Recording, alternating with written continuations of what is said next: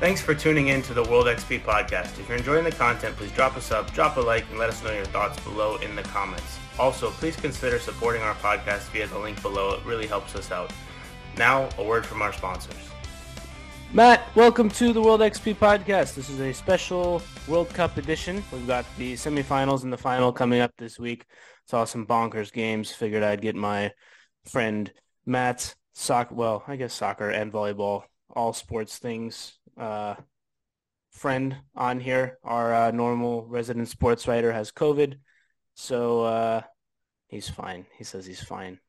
I think he was happier that the Eagles were winning. I don't actually know if they won, but I think last time I checked, they were winning. Fourth quarter, at least. well, then he's a happy man at the moment, so it's all good there. How you doing, man? Good. Thanks for having me, Eric. Yeah, of course. So I unfortunately didn't get to actually, let's start with the groups. And I am looking at my phone just to pull up the groups and stuff. Thoughts on the groups. If I'm just like, shoot, like, We're talking group stage. yeah, takeaways. Let me pull up these group stage.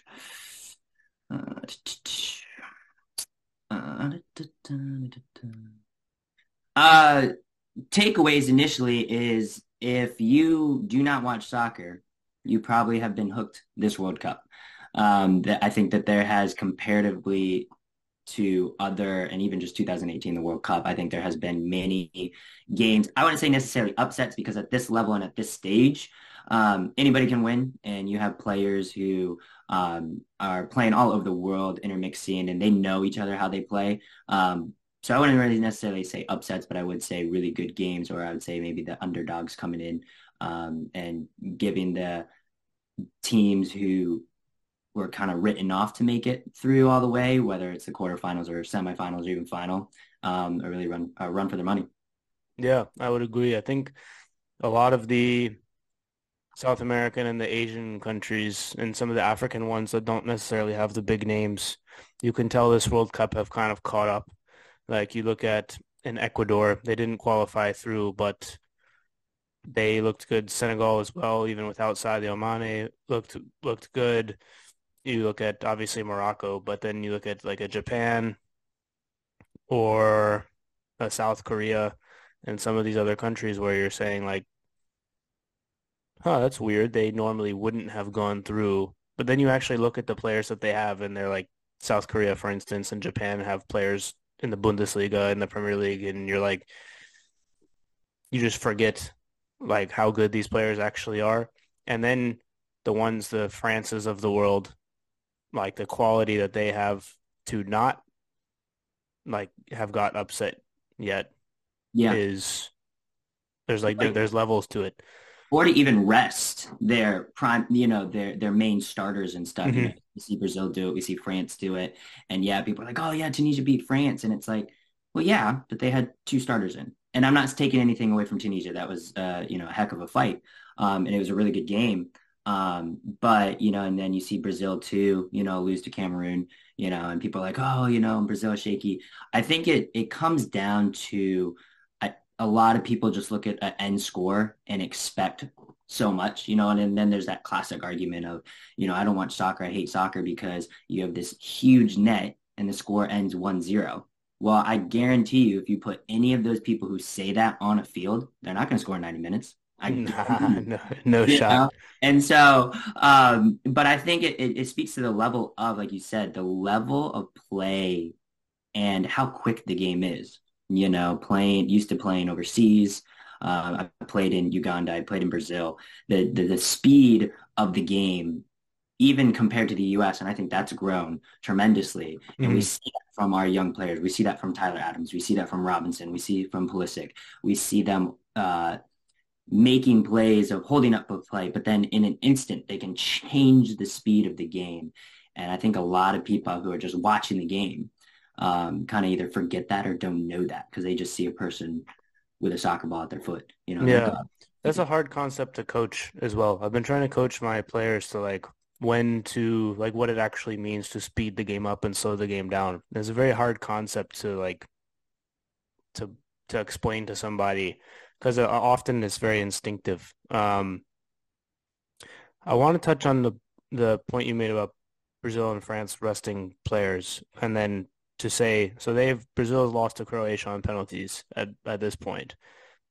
I think for me, my takeaway from that game was nothing on Brazil really, as more Livakovic is way better than everybody thought he would be, and Modric is one of the best midfielders probably ever at this point. Like Livakovic, for people who haven't been paying attention, he plays in the Croatian league, so like people don't see him that much.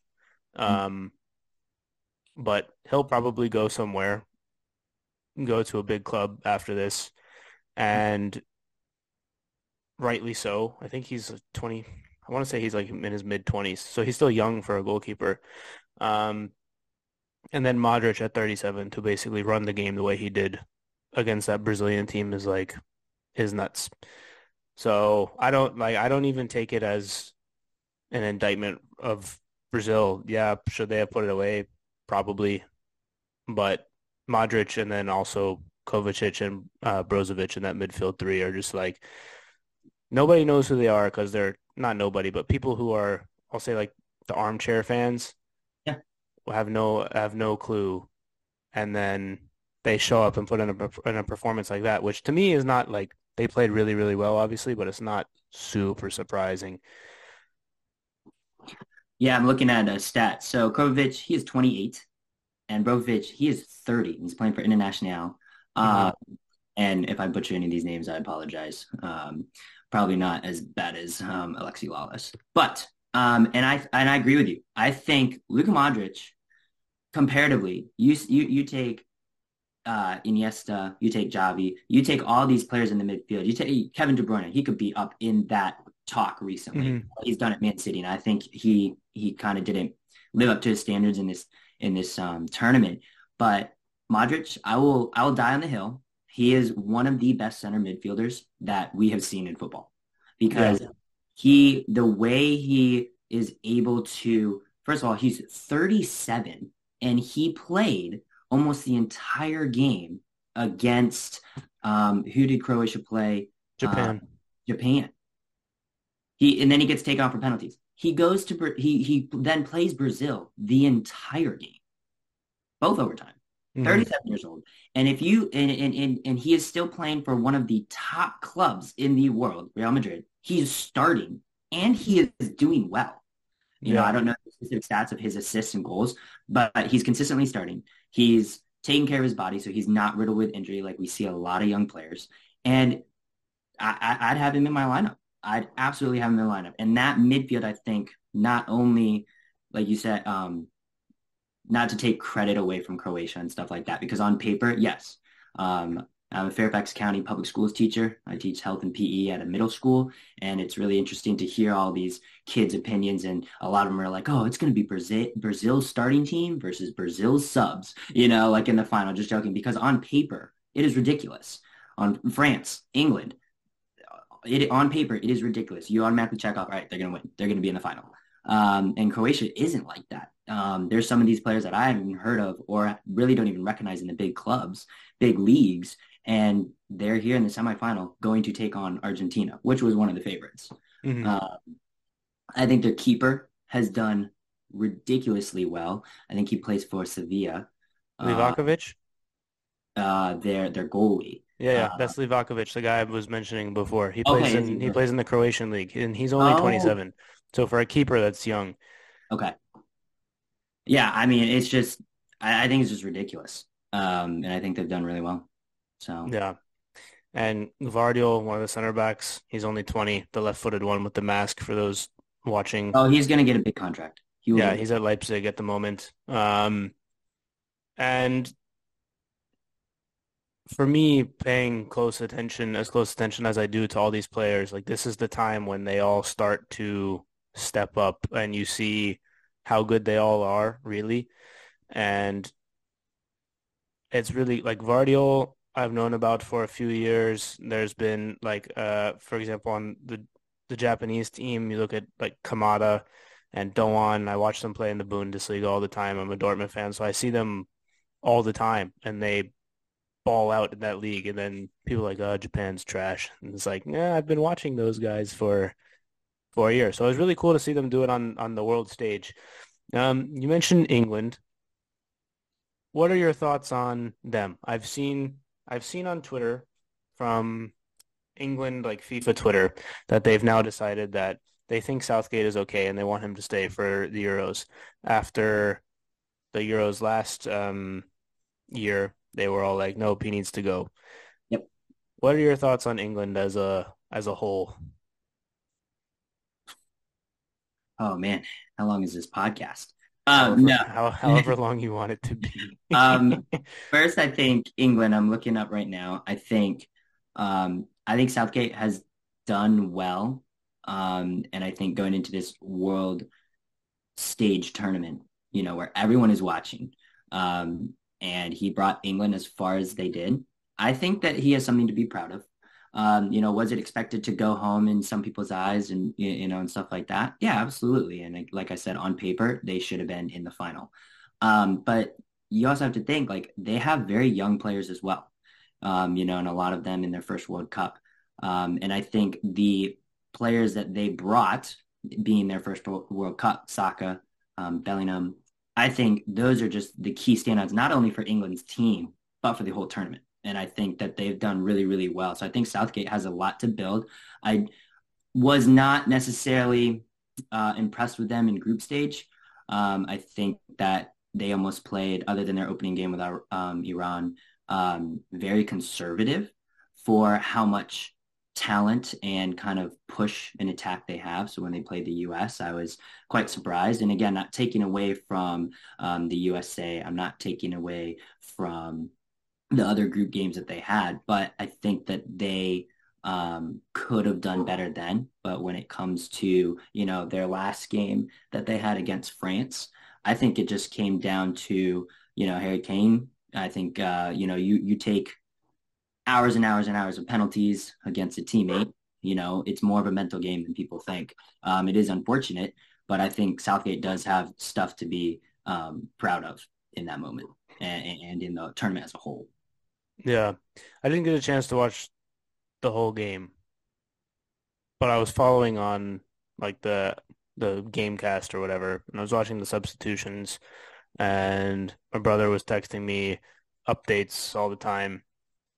And it seemed like England probably on the run of play deserved to win. And then I look at the subs that he made, and the one that I think nobody really understands why is when you're down a goal, and I looked at the subs that he made, he's bringing on attackers for attackers. If I'm him, looking at the France lineup, right? They go 4-2-3-1, and they're basically playing with four attackers. Why would you not take off Bellingham for as good as he's been, right? You keep Henderson on for the experience with Rice because they're going to have to cover more space. And then you stick Foden at 10 and then bring on Rashford, Sterling, whoever. That was the thing that I didn't understand. And also why I didn't understand why he didn't do that earlier in the group stage at all. He was always playing with three midfielders rather than like a true 10. Like Bellingham is not really a 10. He's an 8. Henderson is an 8. Rice is a 6. So it's like I don't know. Like I don't think he did anything wrong, but I think there's things that maybe could have gone better. Obviously, he can't control if Kane misses the other penalty. Yeah. And honestly, as good as Kane is at penalties, I probably also would have him take the second one again too. Like we've seen in some of the other shoot, like Kane generally guaranteed goal for like obviously until the second one. But Statistics definitely show. I don't know them off my and head. the thing with Kane is he doesn't play mind games with the keepers. He just picks a corner and hits the corner every single time, and that's why I would have expected him to have scored the second one. Because he takes the mental game out of it because he hits it so hard into the corner that I would have thought that he would have just picked the corner again, then just put it in the corner. You can't save that. I think honestly he got in his own head at that point. Yeah, I agree. I don't think Lloris got in his head. I think he got in his own head. Yeah. It's interesting you're talking about lineups too, and I agree with that. And I think honestly the subs came a little late. Yeah. I honestly, if England was as wanting it and hungry. I mean, we saw in the first 60 minutes, yes, Henderson was playing kind of in the deep, kind of like an 8, but I mean, he was the one full pressing, Hmm. up in the forwards, and he's on the field and he's screaming at his teammates to press with him. Yeah. I think he could have made a ballsy or a very risky substitute, and he could have put on Trippier so he could be more in the attack, or even Trent, and taken off Maguire. I mean, yeah, you're using a I center probably back, would have done that, honestly. but at that That's point, such a FIFA sub. it's a FIFA sub. But I mean, if you're going for it, instead of somebody who can just win it in the box and has slower pace, you're putting on somebody who's quick, who's going to be in the attack. And it looked like England, yeah, you're trying to find the opening, you're trying to put it in the box, you're trying to put it to the wingers and have them come in, Foden to the outside. Who came for Saka? Sterling, Hmm. he's coming all the way out. But France, they know this, they're putting it to the corners, they're clearing it. And you have Sterling who's having to track all the way back. And then, and it's like, okay, if we're full pressing and you're trying to get it outside, you got to do it a little quicker. And I just think that, yeah, the substitutes, like you said, I don't think they were wrong. I think they came too late. And I think some of the decisions could have been better if it was literally all or nothing in that last few minutes of regulation. And then it was, I think, is 8 minutes of stoppage time. But I think Jack Grealish, he came in with less than 5 minutes. Yeah. So, Of but course, if they get a goal and they go on to win, then we're all sitting here like, oh, he made great subs. But of course, um, it's very but it easy to wasn't be a it wasn't critic. to be.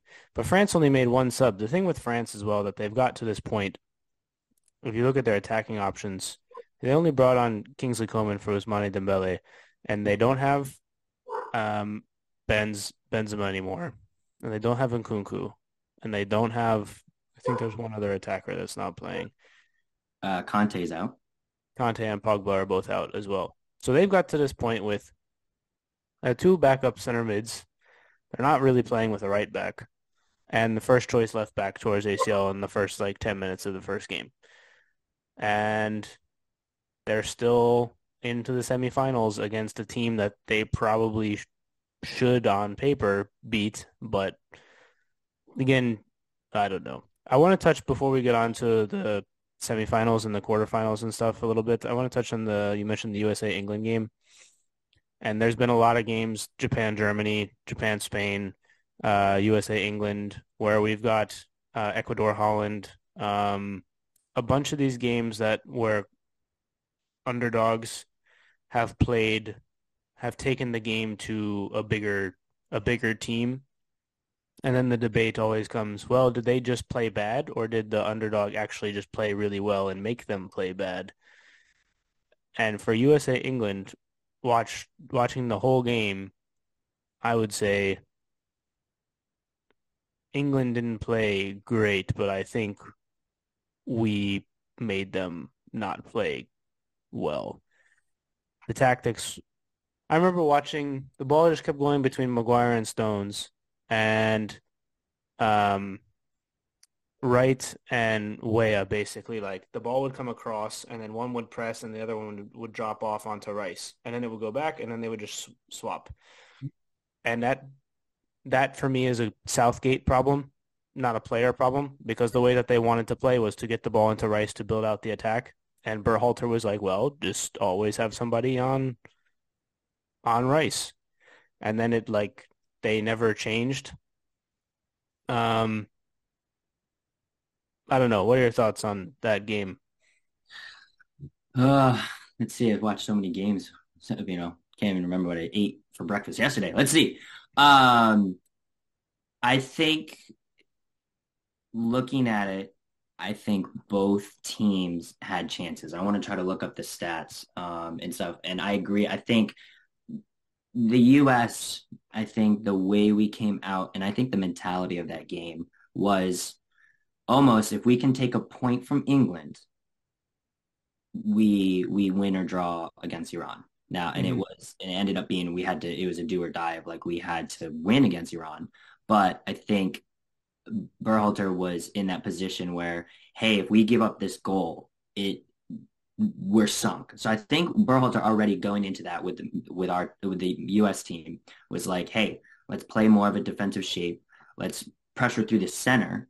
Um, but let's not load the numbers up on the attack because we'll get hit with the quick counter very quickly. Like you said, that England can put it to Rice's foot. They can put it to I don't know who started, but in their whole midfield, and it's a one cross and done. Because I don't think the U.S. is necessarily strong when it comes to defending crosses and set pieces. I think We did press some though, but the line of confrontation wasn't low, but it wasn't high either. It was a middle block. We weren't sitting in a low block by any stretch of the imagination, but like we also didn't go Jurgen Klopp on them. right. Let's see.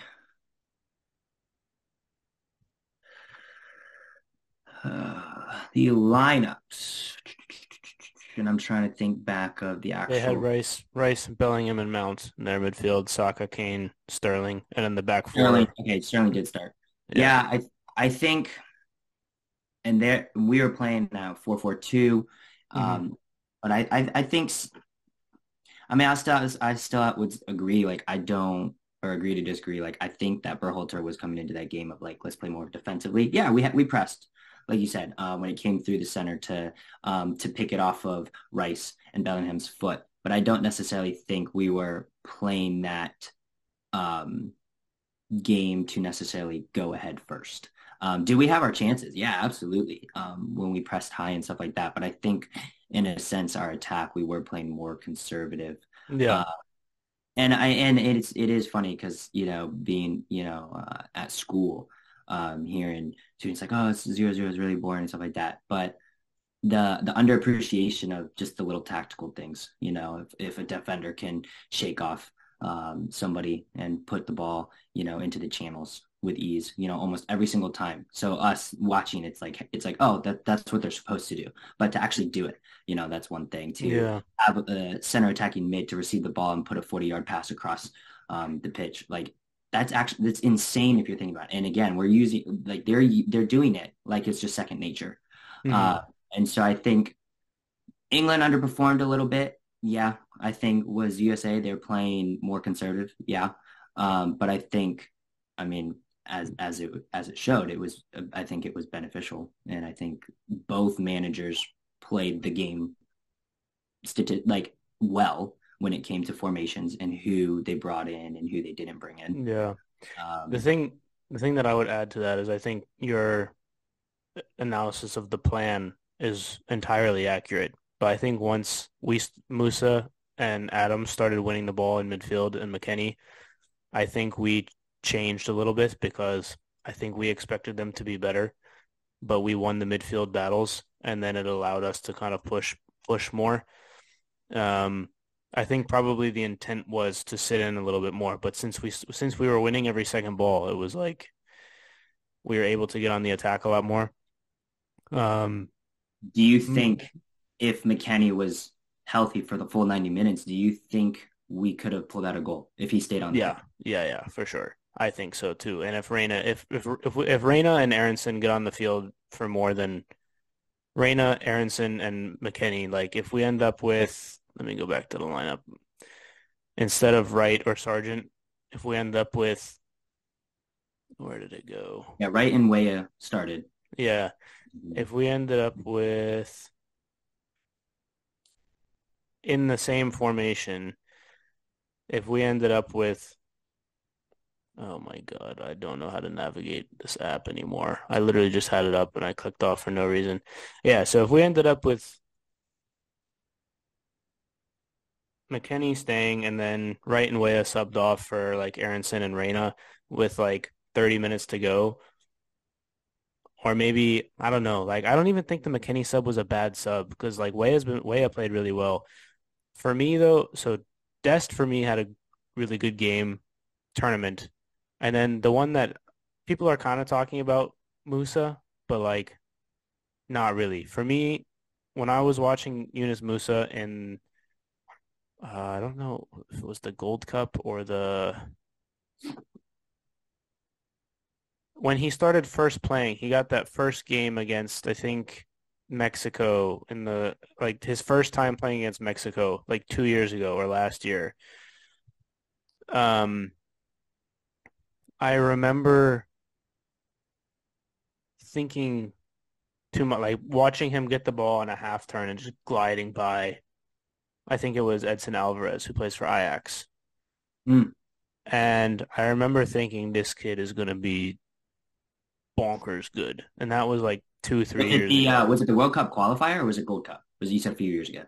I don't remember what game it was, to be totally honest. But his ability to carry the ball, you're looking at kind of like a Kovacic type player, obviously, who plays for Chelsea. He's a ball carrying center midfielder. I think he is underrated. I thought he had a really good game physically that game as well against Rice and Bellingham. So I don't know. For me, him and Tyler Adams were the reason that we were able, like they showed their quality in that game, especially. Yeah, I think Dest has done really well in the back. Carter Vickers coming on, and I think he did well. It was kind of good to see him make good defensive plays. I think there was some flash moment or in the moment decisions that, I think under pressure and him just not getting playing time, getting loaned out everywhere.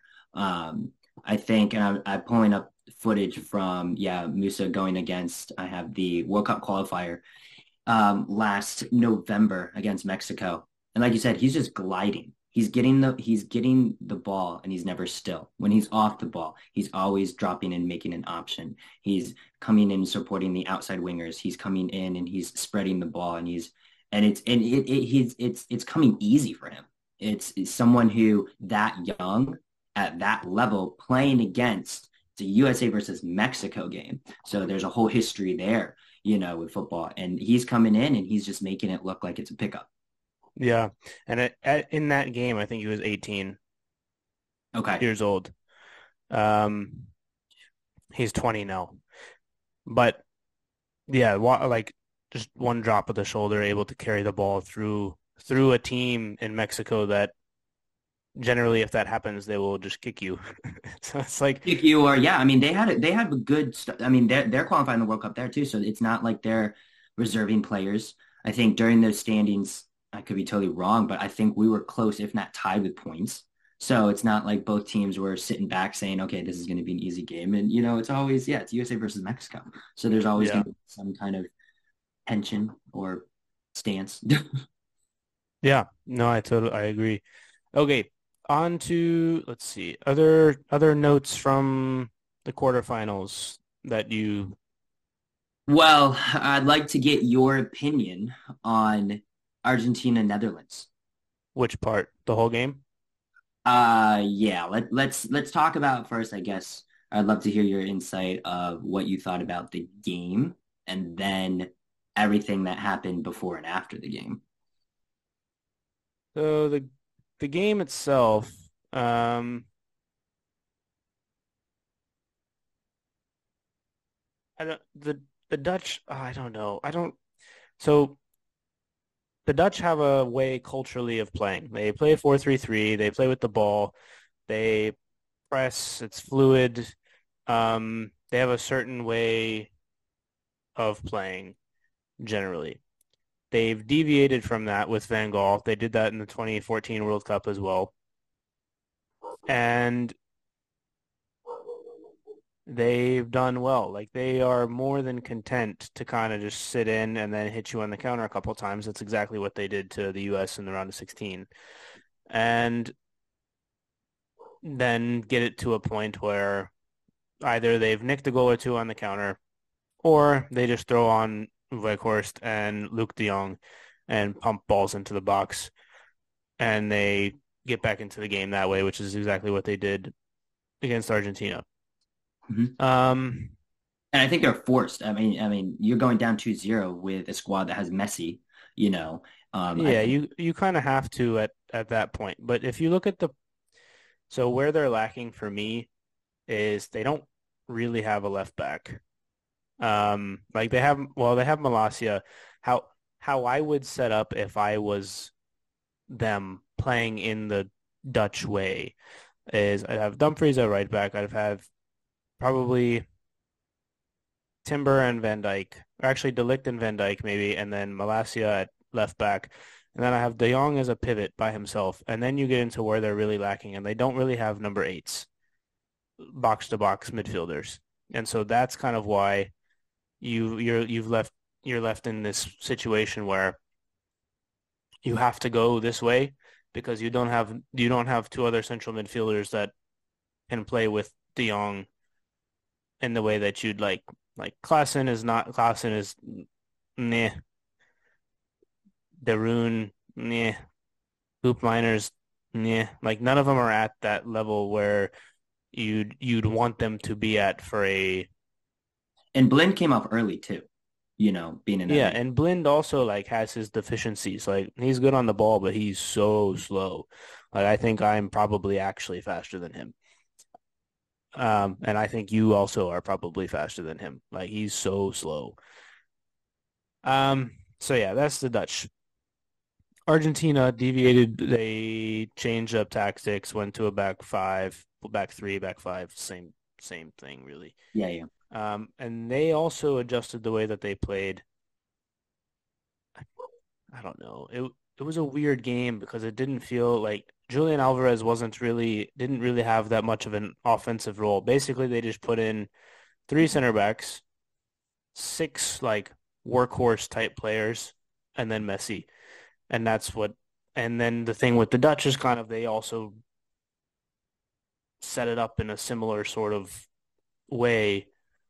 Um, Messi's quality basically showed through, and then the Dutch got lucky, and then probably end result Argentina deserved to win through on the run of play. And then Emi Martinez, what a keeper. Such a shithouse, man. That dude is nuts. Oh, absolutely. Going into it, you have the Netherlands keeper. Cool story with him, by the way. Um, Yeah. 6'8". Everyone's like, hmm oh yeah, easy. I'm like, you watch Martinez and the history of just even the mind games of like even in the Premier League, like with Villa. Oh my goodness. It was the Colombia shootout in the Copa America last summer. Yeah, he's amazing. hmm Now, and I think that Argentina, I like the way that they were still pressing. Yeah, they switched to like the 5-2-2 after their first goal. I think the second goal was soft. But I know a lot of The Mexicans. pen? I think the pen was soft. Nah, it's a pen. You can't Ah, swipe your leg like that. didn't I don't know. Real time, it is funny just because real time slowing it down, you see the contact, and it probably takes away some of the force of the contact. I don't know. Mexico fans, I bet they're super happy with it. With being robbed against the Netherlands last Look, time. he goes over easy for sure, but it's still a pen. Yeah. Like you can't swipe your leg through, make contact, and then not expect the guy to go over and you give up a pen. Right. Yes. Not expecting it. Yes. I think it was a dumb mistake. I don't think he was a threat, making the mistake.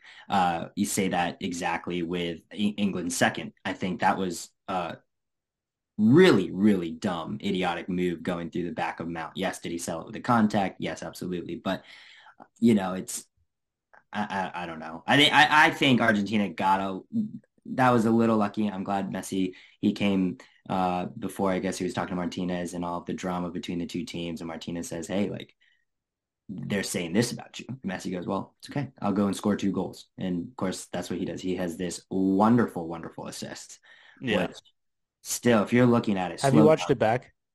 I've watched it back. It's the background on my phone. No, it is. Oh my How goodness. he gets it through is I have no idea Yes. how that ball gets through. You say, okay, it's a little lucky with Eki or hit the Meg, but Yeah. the vision, you don't teach that.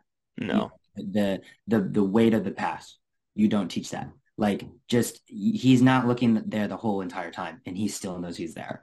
An interview with Di Maria, he says, Messi, he hasn't changed since I started playing with him in early 2000s or late 2000s. He says, I said, um, Messi is someone who all you need to do is run, and he knows you're there. Even if you see his back turned to you, he knows that you're there. He's always calculating, and he's going to give the ball to you. And hmm it's really cool to see that, you know, that Messi, he has that. I think this World Cup compared to the Copas, compared to previous World Cups he's been in, he's feeling that pressure. And I think that a lot of his teammates are, realizing, hey, this is probably the last time we see Messi playing. And, Definitely. It and is. He said he was done after this World Cup. they look hungry. Yeah, they do. Argentina pass plays before, and they then, early goal or goal, and then they start to drop off. They start to stack the defensive mid. They, Mhm. start to, yes, they have workhorses, but a horse without a mission or a horse without anything to pull is just a horse. So they're running around the pitch like just, like not really doing anything. But now this World Cup, I think, should they have been scoring more because they have that talent? Yes. But you can say that about almost any team coming into it of like, oh yeah, they should have scored more. Well, yeah, but 1-0 is, hey, Also, the stakes are higher, so everybody's playing more defensively. It's not just that's normal. and I think, kind of like a side note, I think we see that in a lot of the league games before leading up to the World Cup, seeing how it's a change different. I think subconsciously we have a lot of players going into it of, I don't want to get hurt when they announce squads. I think they're playing more reserve and stuff like that. So I think now this is the time where we see higher stake games, more conservative, but in the early games, you see people just flying in, Yeah. and it's all the gung ho like, I think in the end, I think Argentina, yes, deserved to go through. Yeah. I think Netherlands played really well. I think that was really cheeky what they did with the free kick. Um, Yeah. Yeah. Yeah. and I think that was amazing. I think Weghorst, he did that. I saw a training video or a video. I think he did that like a few years ago, like almost the exact one. And so it's really cool. Shame, but Quickly on the penalties that Martinez saved. He didn't save them. He saved them because he's a good goalkeeper, not because those were bad pens. Those were both hit with pace into the corner. Um, it's not like the ones from thing. was it the Japan shootout where Livakovic saved like they're all cruddy Or even penalties. Japan. Yeah. Japan looked super timid. I don't think that at that stage, they haven't been in that amount of pressure. So I think their players are nervous. I think Spain, other than their first penalty, their next year, I don't Oh know yeah, Spain what hit this guy's garbage doing. penalties as well. Yeah, because he steps up and it's the calm, cool collective, but then he puts in a pass right to the keeper. I Yep. think Martinez, yes, I fully agree with that. Netherlands penalties were very good. It was All five were good. Yeah. They were equally matched with a good save, or I should Hmm. say superb save. Okay, you go into the science of like penalties. Okay, hip height, stuff like that. That's the easiest for a keeper to save. Yeah, sure. But like you said, they're hit with pace. They're finding the back of the net. They're on target. They're not.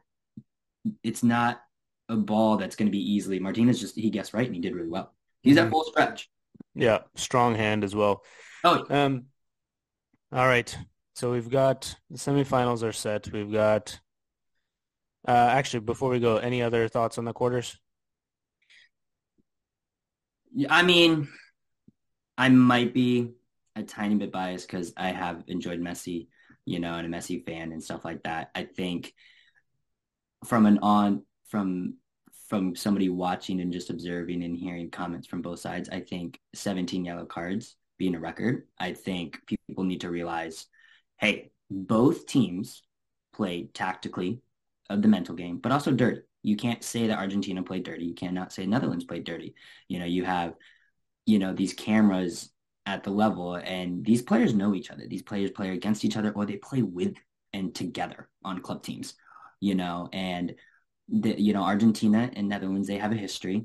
I think the whole debate with, even though we're talking about semifinals and Ronaldo isn't here, I think Ronaldo has given us some of the most entertaining football in his career. And Mhm. I think, and it shouldn't be a Messi Ronaldo debate. And it would have been really cool to see a Messi Ronaldo final, and it was looking like that to be built up to that. But I think at this point, people are like, oh, it's collusion, and the refs are getting paid. And refereeing is refereeing. should we have like better calls with how much money we put into VAR and all of the replay system and stuff like that, and how many people are on the refereeing teams now? Yeah, absolutely.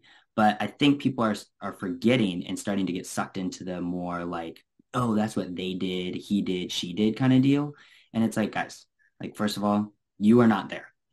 Second of all, you do not know the history, of these players, these coaches and stuff like that. So I think I say all of that to say, hey, Netherlands played very well. Hmm. Argentina came out, and unfortunately, it comes down to a penalty kick. I think that's it's terrible for a team to go through or lose that way. Um, but you got to realize, like, too, like everyone's gonna have their own opinion. This shouldn't be World Cup. If you look at the history of it, like bringing countries together, they're not showing the people who are singing and dancing together from different countries and cultures, sharing and breaking bread together and, and drinking together and being kind. You don't see last World Cup. It was such a shock that the Japanese fans were cleaning up after their games, but you don't see that anymore. You see all the tension. You see all the arguing. You see all the dirty tackles and, and all these people fighting. It's like, guys, like, calm down. Like, Yeah. I mean, and of course it's a high tense, it's a high risk, situation you're in when it comes to playing because, you want to represent your country well. But I think a lot of it too, a lot of people are getting sucked into the whole animosity of fighting and tension. And it's just it's crappy to see. Hmm. That's all I have to All say. right. I think the quarterfinals was like that. Yeah. All right. So we got France, Morocco, the second semifinal. Argentina, Croatia, the first one. Who you got? Like I said, I'm a Messi fan. I think Croatia is going to give them a very hard time. We talked about in our podcast earlier about being in that midfield. I think Modric he's going to come out. I wouldn't be surprised if he scores. Um, I Hmm. think I think Argentina though I think they're going to take it 2-1 if that second goal comes in overtime. Mm. I don't necessarily see this one go to penalties. I think Argentina's going to try very, very, very hard to stay away from those penalties. I think it's Croatia's goal is going to come from a set piece or a defensive mistake. I think Croatia has the tenacity and I think they have the resilience and discipline to stay in that formation the entire time. I just think that Argentina is going to come out with more pressure and more attack, and they're just going to break them down. Yeah. I would be very interested to see these two in a penalty shootout, given both goalkeepers' performance in penalty shootouts thus far. Um, I think for me, it's going to come down to who is Messi going to have a better game or Modric is going to have a better game, probably. Because I think the rest of them, you can kind of, they're not, the rest of the teams are not that different. Um, Obviously, those two play different positions, but for me, I think Argentina is going to take it as well. I don't know. I hope he does. I want Messi to win the World Cup. Um, but Croatia, like, You can't there's count just them out. something about them. It's just like they just don't. They've seen it all. Nothing phases them. They go down a goal to like bonkers goal to Neymar in extra time, and they're like, "Yeah, it's fine. We'll just score and then win on penalty." It's like and they did the same thing in 18. I think all of their knockout stage games, or like close to all of them, were on penalty shootouts, except the final, obviously. So I don't know. Part of me, like Tommy, who you know, said before the quarterfinals, he said Croatia Morocco final. I, So I, and it's the PC thing to say and do and whatnot, but it's like, hey, I can't see it, but I actually can't see that. yeah. I think people look at it and don't and either forget or didn't realize, hey, Croatia did play very well, and they have not changed the way they're playing. They're Hmm. bringing in other new players, and they're not changing the way they're playing. So I think it solidifies that midfield, the defense of that kind of calm, cool collective. I've Hmm. heard multiple times from commentators of saying just they're in so much pressure, they're passing it out with ease. Yeah. They're not frazzled. Uh they're not playing with hesitation. They're just playing smooth, silky football. They are Yeah. coming And in. that's the midfield three. Like Kovacic is very comfortable carrying the ball out. Modric and Brozovic under pressure playing the ball out. And they have And they're pace running the now. whole. Instead of 2018, they didn't have Orsic wasn't there in 2018. Sosa wasn't there in 2018, and the right back I think also wasn't there. And so they have pace in key areas now. And And I think too, honestly, like in the final, I think they just retired. yeah, I probably. don't. In France, you look at their squad. If you get tired, yeah, they're going to score four against you. Do I Mhm. think Croatia played bad? No, I do not. I don't No, think that score reflects that actual game. And I think a lot of people are like, oh, France, they're going to run through. They beat them for. Nope. Like, I honestly just thought, I just think that looking back, I think they just got tired. I think, yeah, I don't think it was like a weird headspace. I don't think they got frazzled. They just got tired. no. Yeah. All right. I've been fence sitting enough. I'll take Argentina too. All right. The other one, France, Morocco. I have France personally. I think Portugal, I think France is just that little bit better than Portugal. And from what I heard and read about that game, the Portugal Morocco game, it seemed like Morocco was at the bending and one more straw would have broken the camel's back. And I think France has that little bit. Mbappe is just he's just different. And I know on his side he's got Hakimi, who's his teammate and also equally as fast probably or close to it. Um, but for me they're just the little bit better, that little bit better to especially if they get like emotionally coming from that win. Like you hold on, you play defense for a whole half and you hold on. It's like, oh damn, do we have to do that again? It's like it's rough. So I think for me, France, I hope it's not a blowout, but I can see I like a 3-1 or 3-0 France win wouldn't really surprise me. Um, I like how Morocco, I think, first, congrats on being the first African nation, which is yeah, kind of crazy. Like, nothing to take away from Morocco, but Ivory Coast, Ghana, Senegal, Egypt, even all these countries, like, and Morocco's the first to do it. I did not see that coming. Um, they are playing without Mahrez, which I think that would have Mahrez is Algerian. just kidding. Just kidding. I was just testing your knowledge. Um, I think Morocco, they play very high press, a lot of pressure. I think though, like you said, I think they got they looked um they looked not frazzled or scared or tired necessarily, but Portugal just missed open chances. And if they scored, I think it would be Portugal. Because I think the momentum would have shifted. I think Morocco has pace. I think that their goal came from a keeper mistake. Because other than that, other than the last injury time where the guy, I forgot who it was, but he breaks away and tries to chip the goalkeeper, go around him. You have pace. You have the momentum. The keeper's on his, like, he's on the ground. Come on. Like, he's slowing down. They didn't have a lot of clear chances. Hmm. And a team like France, I think there's just too much attacking threat. I think if Griezmann has the game he did, because I think he was one of the only France players that played well against England. I don't think France had a really good game against England, Hmm. but they they snuffed out where they needed to attack. Giroud was, and that was an incredible goal. Now, if it hit off Maguire and it was going back, if it didn't hit off Maguire and was going back post, maybe Pickford could have got it, but his feet were offset, so probably not. And then the pace of it too. But I think if Griezmann has a really good game and to kind of control that midfield, I think yeah, France is going to go three. I'll be ballsy and say probably four. Morocco might get on a quick counter. I think they might get one, but I'll say France 4-1. Yeah, I just think that France is as good technically as Portugal, but physically they are way better. Yeah. Like you look at Upamecano and Varane, Diaz and Pepe are both very good, but physically I'd take the French ones. Theo Hernandez over Guerrero. I've watched Guerrero play every week for like 3 years at Dortmund, and he is super good on the ball, but he could get blown over by the wind.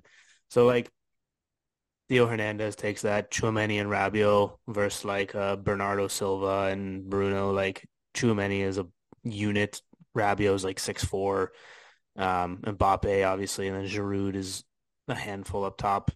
Um, Which for how old is he? Late 30s. He's doing 36, I think. Yeah. 36, doing great as a step-in. And I think honestly too, it's I think that's a hot take of is Giroud playing well because he's feeling pressure? He's the go-to man, and filling in for Benzema, or is he just are people forgetting that he's that good? You know, Probably both. He and is he is that good, but also the way that that French team sets up and like fits together, he just works better in that setup. Like the way that that team is set up is lends to all of those players' strengths in a way that's like it's really weird. It's really weird that a club side hasn't tried to do that with Griezmann or Mbappe yet. they're Like able to flow. right with PSG, Mbappe's playing as the nine with Neymar and Messi off him, but like you can clearly see when he plays for the national team, he plays better when he's got a guy off him or when he's got a guy that he can play off. So it's like it just works. And then with like a floating 10, Griezmann just floats around and then basically just a super pacey winger on the other side who's skillful. So right when they make the sub, Coman is basically like for Ousmane Dembele. They play the same way. And then if Nkunku was healthy, Nkunku would go for Griezmann. And then you like it all fits. So I don't know, it just fits together. So yeah, that's I don't know, that's my thoughts. But France is like they also have that thing. I don't know. I think if Morocco has their two midfielders, Amrabat and Mbappe and Unai, Unai, let me go look. is it Unai? Yeah. hmm Plays for and Ziyech. I think I don't know who he plays for, but if they have a good game, if they play really well, I think they made some simple mistakes off pressure with their touches, hmm unnecessary because I think they feel the momentum. I think they're trying to do too much instead of just slowing it down, plain simple. If they are more aware of their space and just what they can take, I think they could give France a run for their money. I think that it's not going to be an easy game for France, but I think yes, physical the physicality, the matchup one on one, I think France does take it and they will score. Yeah. Like if you look at Unahi, he's only 22 years old, but I just pulled up his player profile. He's listed at 6 foot, 140 pounds or 137 pounds. You turn that around and you go to Tchouaméni, for instance, or Rabiot. You're looking at physically, The Prius, Rabiot's listed 6'2", 160, and Tchouaméni 6'2", 180. So it's yeah, like, the tank versus the Prius. That's what it is. yeah, yeah. So They'll get bodied off the ball. yeah, Sure. and Ziyech as well is also thin. Um, so I don't know. For me, I just like I want Argentina to win so bad, but something about Croatia is just like I don't know. I'm still going Argentina France final though. Okay, so we both gone Argentina France final. Who you got in the final? Argentina 1-0. Late goal. I think both teams are just whoever makes it, but if it is Argentina and France, they're going to come out. I think you have Argentina carrying for Messi. You have France trying to be back to back.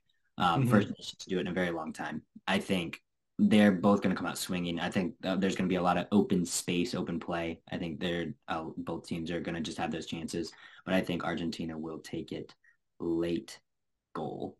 Yeah, I don't actually disagree with that. I think Lautaro Martinez has the winning penalty in the quarterfinals. Between him and Julian Alvarez, both of them, if like one of them can find the net, Yeah.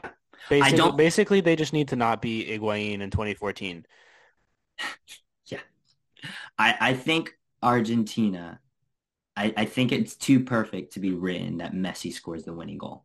I'm going to say that Messi Assist. assists or provides it Yeah. or has that maestro and commands it, but I don't think he'll score. But I think Argentina will. All right. Argentina 1-0 World Cup winners. Yeesh.